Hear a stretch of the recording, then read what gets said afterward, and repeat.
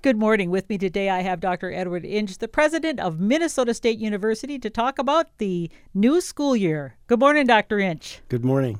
So it's the start of the school year, first week of classes. How are things going? Outstanding.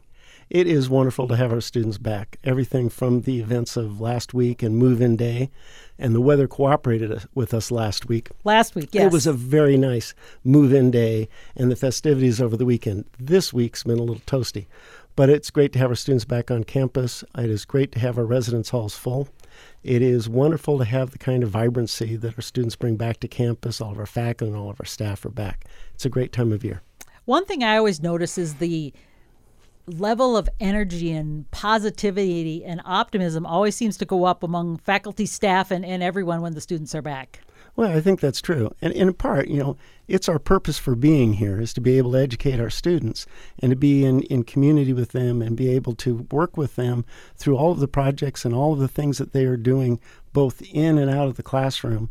And that's that time of year. We've got a play that's coming up here pretty soon at the beginning of a big season for theater and dance. We have the athletic teams are practicing, getting ready for their seasons. There's all this sense of anticipation and what the potential of this year is going to be. How is enrollment looking? Because we've talked about declines in the past year, as have other campuses across the United States. And enrollment across the United States is expected to decline even further over the next 3-4 years, and we're seeing it in our system. We're remaining relatively stable. Our final numbers we'll know in about 10 days from the first class day, that's census, but we're looking like we're a little bit ahead of last year. Not all of our graduate students have registered yet, so that's still in process, and so we don't know exactly what our numbers are going to be, but we're expecting to be, just shy of about 15,000 students again, so about the same as last year. This is our fifth largest enrolling class ever. Really? Yeah, at about 2,850 students. Now, how is it MSU able to do that when other places are dealing with the shrinkage of students going or not even coming anymore? Well, I credit it to the people that both bring potential students here, give outstanding tours. I credit it to having an outstanding campus to show off. Our campus looks gorgeous. But probably the most important thing is that our faculty have designed a portfolio of programs that students are interested in taking. You may have seen in the Star Tribune a few weeks ago the headline news that Minnesota is losing eligible students. Yes. And our universities are suffering for that. That's a true statement. But I think that the work that our faculty and our staff have done to create a portfolio of programs that are attractive to students but also meaningful for the state's economy and meaningful for the work that we do in the state has been important, and people gravitate toward that. And I will say, you're talking about smaller numbers of students. I interviewed Dr. Paul Peterson, the superintendent of public schools, earlier this week, and he talked about this year is the smallest kindergarten group that they've had. And so that's going to be further down the line where that's going to attrition to the college age as well. I think that point's well taken, is that we're looking at a decade in which declining birth rates across the country, but especially in Minnesota, has meant that there will be a greater scramble for trying to make enrollment targets so that we're able to continue doing the work that we do. It'll be a tough decade. So as we look ahead then, are there ways that you are adjusting in terms of budgets and... Sure. First off, this was the premise behind the Destination 2030 strategic plan that we've taken 2 years to work on and build. I think the answer for us is thinking about who are our students, and are they only the traditionally matriculated students that we see in undergraduate and graduate programs, or are there other students that we may be able to serve, such as those that have stopped out and don't come to school anymore, but after they've got some university credit, or the 5,000 to 6,000 students that choose universities outside of Minnesota that come from Minnesota. Maybe they might be more interested in programming here if we're able to get the right portfolio and the right mix for them. And maybe there are professional or adult learners that want to be able to enhance their degrees that they earned while they were here, or get new degrees, new master's degrees, new certifications. I think it's an issue of broadening what are the services that we offer. The goal for me is that our campus ought to be able to serve every willing and able learner that wants to cross our threshold. And you mentioned Destination 2030. What exactly is that? I know you brought that up in your convocation as well. Yeah. And of course, anybody outside is going to say, what is he talking about? I like the word destination because in this context it has two meanings. Destination first is that we're charting our course into where we as a campus want to be by 2030 and beyond. And to do that, we had many people work on campus. We worked with community leaders. We worked with Greater Mankato Growth. We worked with our boards to get input about where do we choose to be by 2030, because that ought to be an intentional move, not just let history happen, but be in charge of our destiny and identify those things that we want to do. The second meaning for me is I want to be the university of choice for students seeking an undergraduate or graduate degree in this state, that this ought to be their destination for where they can go for excellence in education. You mentioned the Destination 2030 is the strategic plan. What are some of the key areas in that to help people further understand that? Sure. There are four major pillars to it. The first is to move to become a lifelong provider of accessible, equitable education. So that means listening to our communities, listening to our state, listening to those that come to us for an education, and figuring what we can do to help support them in their growth and moving forward. I mean, how does that happen? How do you find that out? Do you hold community sessions? Because I mean, it sounds good, but how does it happen? Well, that's a great question. Part of it happens is because people email me and say, why aren't you doing these things? Okay. Part of it happens because we're part of the regional planning effort for the Greater Mankato area. And we've worked with the different think tanks and roundtables that have been hosted by GMG, among others, to have a conversation about where the emerging economy is going. Part of it is simply what you read in the news and in the different papers. We know, for example, that AI will continue to be a major deal for higher education. So designing programming that will help support students' learning, understanding, and use of AI becomes important there. There are lots of sources for feedback, but some of it you can simply tell. We know, for example, that we will have more and more people moving into southern Minnesota for work, particularly in agriculture. So in talking with agricultural partners, we know that we need to build out more programming, more courses and degree options in agriculture, industry, nutrition, and food science. So that work is underway. We'll launch that program this December. So I think it's looking at who it is you serve and being reflective of what it is they tell you they need. And I know another area of the work when you did your convocation was leading in transformational learning that generates inspired action. Now, those are big words. Yes. What does that mean? Well, first off, our students are active learners. They want to engage in what it is they do. They don't want to sit in the back of a lecture hall and be told what's going on. Right. And the role of content becomes different when students have access to massive amounts of content. What happens now is their professors, the staff members they work with, can help guide them in how to use the content and apply it in experiential ways.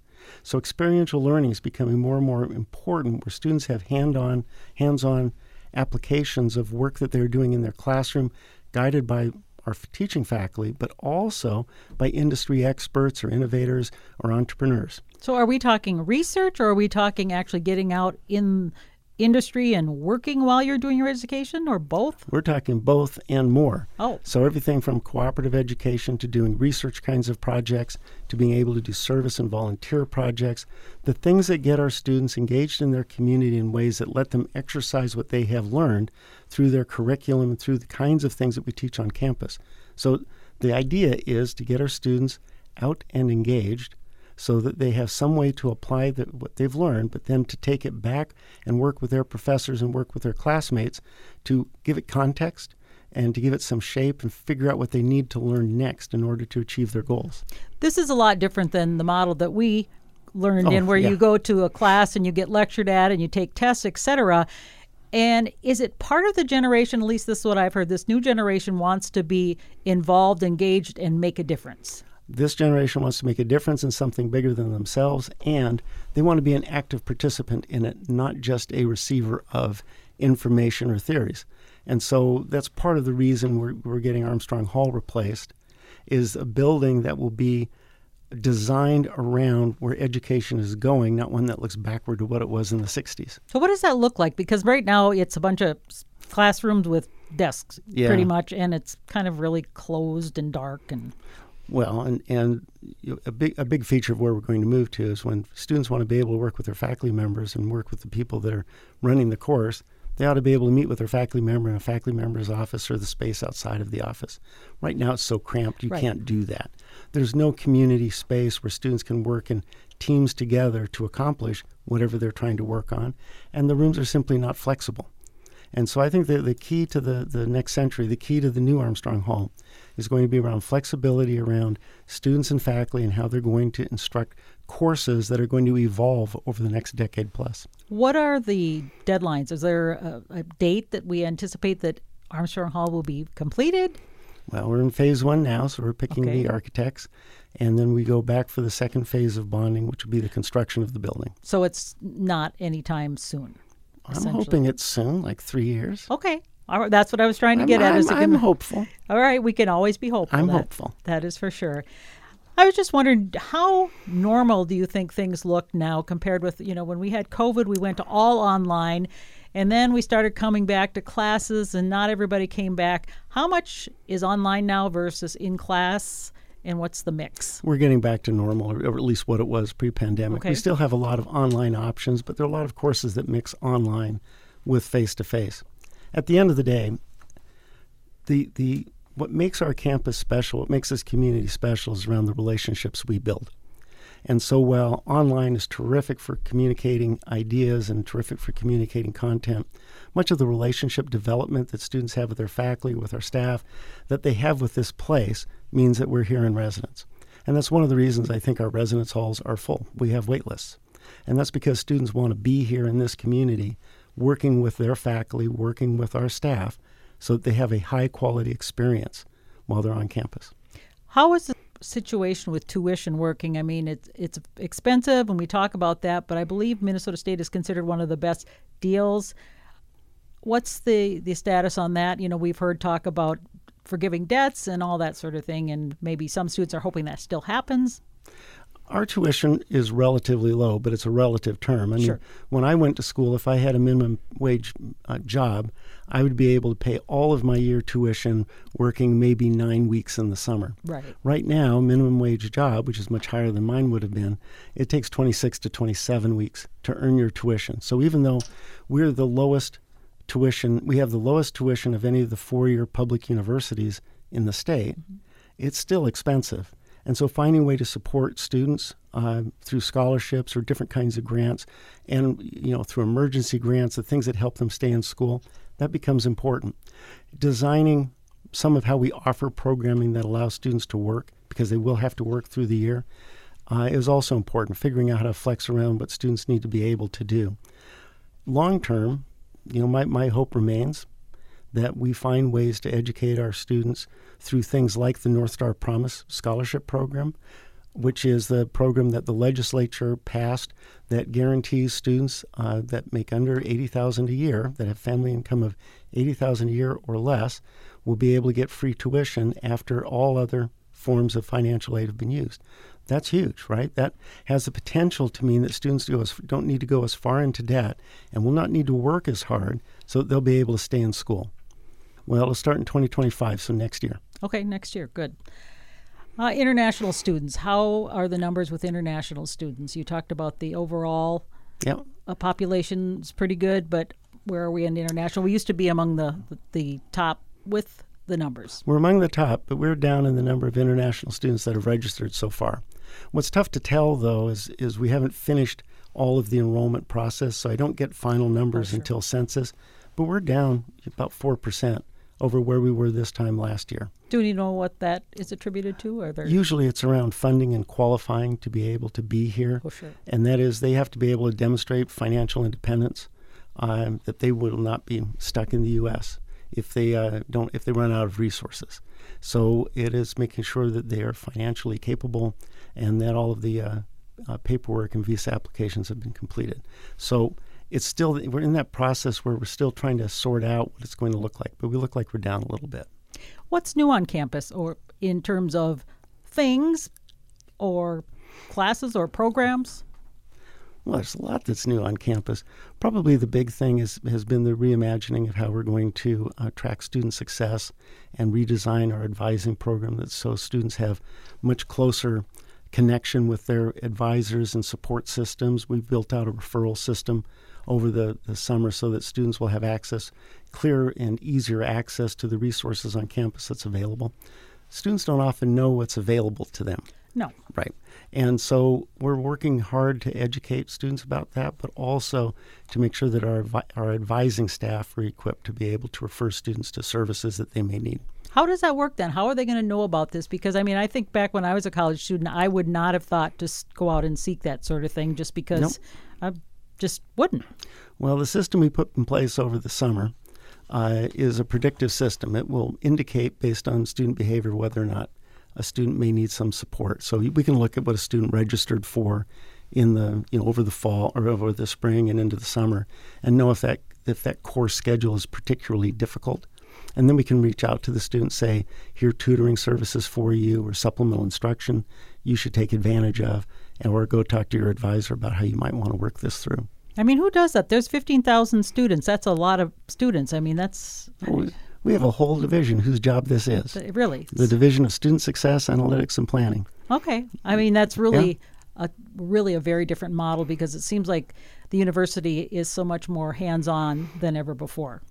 I think we need to be. And I think it's also what our students expect is, it's one thing to read the material and be a passive learner. It's very different when you are actively engaged in your own learning.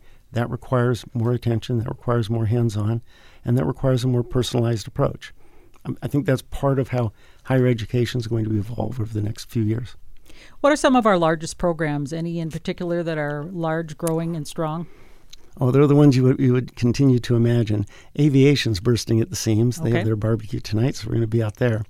But, the College of Business with its new dean is going to continue to grow and do something. I think it continues to be one of the most transformative programs on our campus is what's going on there. In education and healthcare and nursing, all of those continue to boom. We're a little flat in engineering and sciences overall, but I expect we'll see growth there soon. What do you think happened? Because it seems like STEM is such a huge part of education in general. Why is it shrinking, or why is it not growing as much as we hope? Well, one of the reasons is there's extreme competition for engineers and engineering students. And so we're just positioning ourselves to be able to expand. And one of the real opportunities there, and we have a new dean over the area, one of the opportunities there is to continue to develop our undergraduate and graduate research, but also to help our faculty get more opportunities around sponsored research. That's what our new dean brings to the table. It's a very good experience doing this. Let's see. I was going to ask also about the mental health issues. We had talked about things coming back to normal, but one thing I know in talking with the superintendent of schools in younger folks, the issue is mental health. They're having to deal with a lot of things coming out of COVID. Is the college age students having to face something similar? Are we having to deal with that? Yes. And how? Well, we have a department whose job it is to work with our students, and that's part of the referral system, that we're trying to make sure that our students get connected with the resources they need, including counseling and that type, and medical attention as well. These students have been through a lot, right? I mean, the 4 years of students that are on this campus now, but also the students we're just bringing in, they've gone through a lot. It's been a unique experience that no one was perfectly equipped to handle. And so the students we have are going to need attention in areas where they have stress or where they have a learning deficiency. We're going to see this for a while. And that means that the universities needs to make sure that we have the counseling resources that they need, but also the tutoring resources, the supplemental instruction kinds of things, the research assistance because of areas where they may have gaps in their experience. And that all adds to stress and tension that they experience here. Do we have extra staff or extra people dealing with it? We do. And one of the things I'm really proud of is that we've been able to provide services to other campuses as well through telehealth. Oh, and so we did provide, not know that. Because this isn't just us. I mean, this is everybody in our system and beyond. And it's one that requires, I think, an effort throughout our system. And so working with the other campuses in our system has been helpful as well. What are you looking forward to in terms of our athletic teams this year? I know you're a big hockey fan, especially. I like all of our teams. Okay, of course. Well, I haven't gotten to soccer yet. I think they've got a game, is it for Saturday? And we have a pretty good soccer team this year. I'm looking forward to, volleyball starts up here pretty soon. Last year, women's basketball had an incredibly good run, and I've liked watching that team. And, of course, hockey and football starts here. I think our first game's on the 9th. And so football starts up here, and trying to figure out if I can get to Sioux Falls so that I can see the game there. That one's a tougher one. But, it's less about the name on the sport than it is about the energy with which our students focus their abilities so that they can achieve the best they're going to be able to achieve, right? I mean, they push themselves so hard while maintaining good grade point averages. I think it's exciting to celebrate those. While I don't get to every sport, I've been to a lot of them. I haven't gotten to golf yet. Okay. And I've gone to swimming, but I that mystifies me somehow. But, the thing is, in every sport that I've been to, it's just the energy our students bring to the field, to competition, to find their personal excellence. One of the best experiences I had last year was traveling with our track and field team to the NCAA tournament. These students care deeply for one another, even though they're in individual events largely. They celebrate one another, and we compete at such a high level. It is just impressive. And we've seen that in our hockey team, is the one that's most visible in our community. New coach, excited about him, and he's now got his 3 assistant coaches in place. I'm excited about the year. All of that, though, is just a showcase of what our students accomplish when they work together in a team, when they have very good teaching and mentoring. What it is they accomplish really puts us on the map. Almost all of our teams are nationally ranked, and that's impressive. We do a lot with our athletic programs. We do a lot with other programs we have on campus. I mean, I look at the Mav Machine Marching Band is a featured band in the Thanksgiving Day Parade in Chicago. Oh, wow. Yeah. That's awesome. They were in Rome last year because they're getting recognized as some of the very best that we have to offer. I look at the play schedule for this year, the dance schedule. There's a lot that's going on campus that just makes you feel very grateful to get to work at a university. What is something you want the community to know, since you're on the air right now and the community's listening, about what's happening here at MSU or anything in general? Well, the big move this year, is we've talked about a lot on campus as part of the strategic plan, is to enhance the partnerships we have with our community, build out things like internships, service learning projects to become a much stronger partner across the region, and then to invite our regional partners to be part of the advisory groups that help our campus steer and navigate to where we need to be through 2030 and beyond. Okay, so it's full steam ahead. Full steam ahead. I'm excited about it. There's a lot to do this year. Thank you. We've been talking with President Inch at Minnesota State University about this coming year, and we're all excited to be back and have the students on campus. Thank you so much. Thank you very much.